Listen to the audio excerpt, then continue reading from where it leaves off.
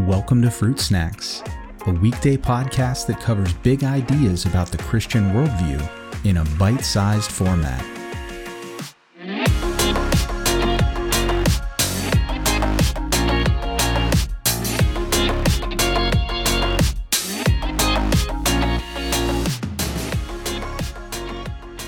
Hey everyone, welcome back to another Fruit Snacks. Today we're going to continue the discussion about Genesis 1 and how to understand it in light of its ancient Near Eastern worldview and context.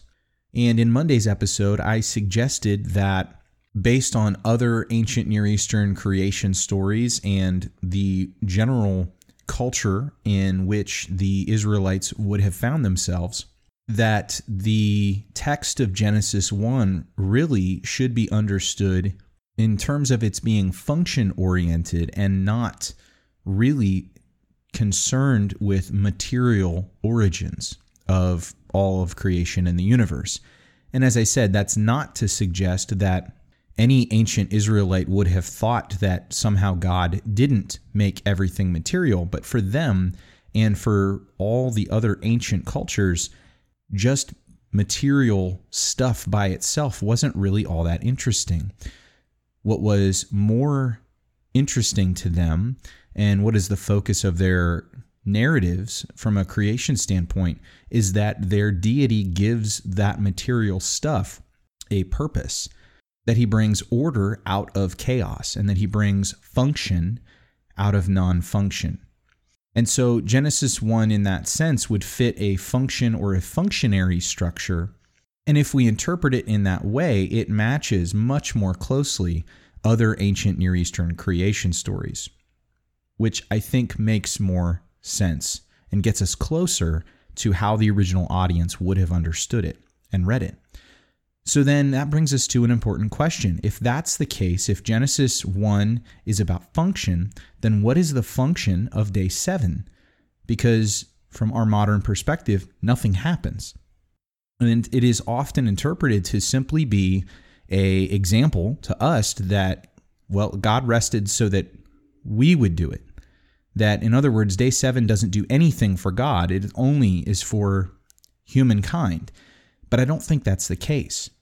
If we look at the scriptural accounts of Solomon's temple and the way in which it's built and some of the imagery that is built into Solomon's temple, there is quite a lot of cosmos-oriented imagery and sculpture and pictures that are painted in the temple.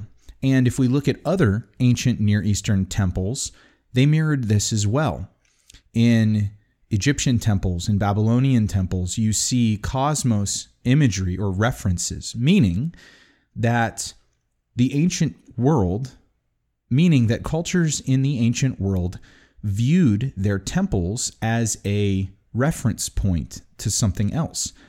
That the temple was essentially a mini version of the cosmos, of everything that existed. And in that way, it means that ancient peoples would have understood the temples that they constructed as a sort of mini residence for their deity. But in a much larger context, they would have understood the cosmos themselves, all of creation, as the divine temple. That ultimately, this little building that was constructed is not where the deity resided. It was rather all of the created world and order. And we see this kind of thinking in passages like Isaiah 66:1, which says that the earth is God's footstool. Now, a footstool is where a king would rest his feet when he was sitting on his throne. And so if the earth is his footstool, then that obviously means that the rest of creation, the heavens, and so on and so forth, are not only where God's throne is, but it's all his throne room, and it's therefore all his temple. And this principle is, I think, really key to understanding the significance of day 7 in the creation account. In ancient thinking, a temple was not complete until the deity rested within it. You could build a building or an idol or whatever, but until that deity came and rested within it or upon it or whatever, it wasn't functioning as intended. It was just empty. It was a carcass rather than a divine residence. And so day 7 may be the most significant day in the entire creation account because it is the day that deity, God, comes to rest within the temple that he has built for himself. And now at this point, the temple is complete. And everything that follows from day 8 all the way up until now can happen because all the essential preamble of the temple and its functions has all been established, and now we can get to the business of actually doing the day-to-day stuff. Now in Genesis, we see that Eden served as divine headquarters. It was HQ for God, but that all of creation was essentially the temple.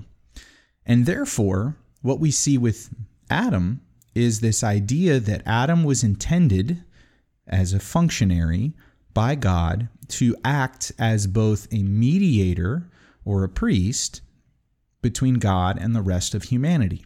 Not necessarily in an official priestly capacity like what we see in the Levitical period, but that God intended for Adam to be the mediator between him and the rest of humankind. And that is why in the New Testament we see Jesus contrasted with Adam, because in so many ways Jesus is like Adam, except where Adam failed, Jesus has succeeded in being our mediator between God and the rest of humanity. So once again, if you're interested in this kind of interpretive framework for Genesis, I will highly recommend The Lost World of Genesis 1 by John Walton and Scripture and Cosmology by Kyle Greenwood. Thanks for listening, and I will see you back here tomorrow.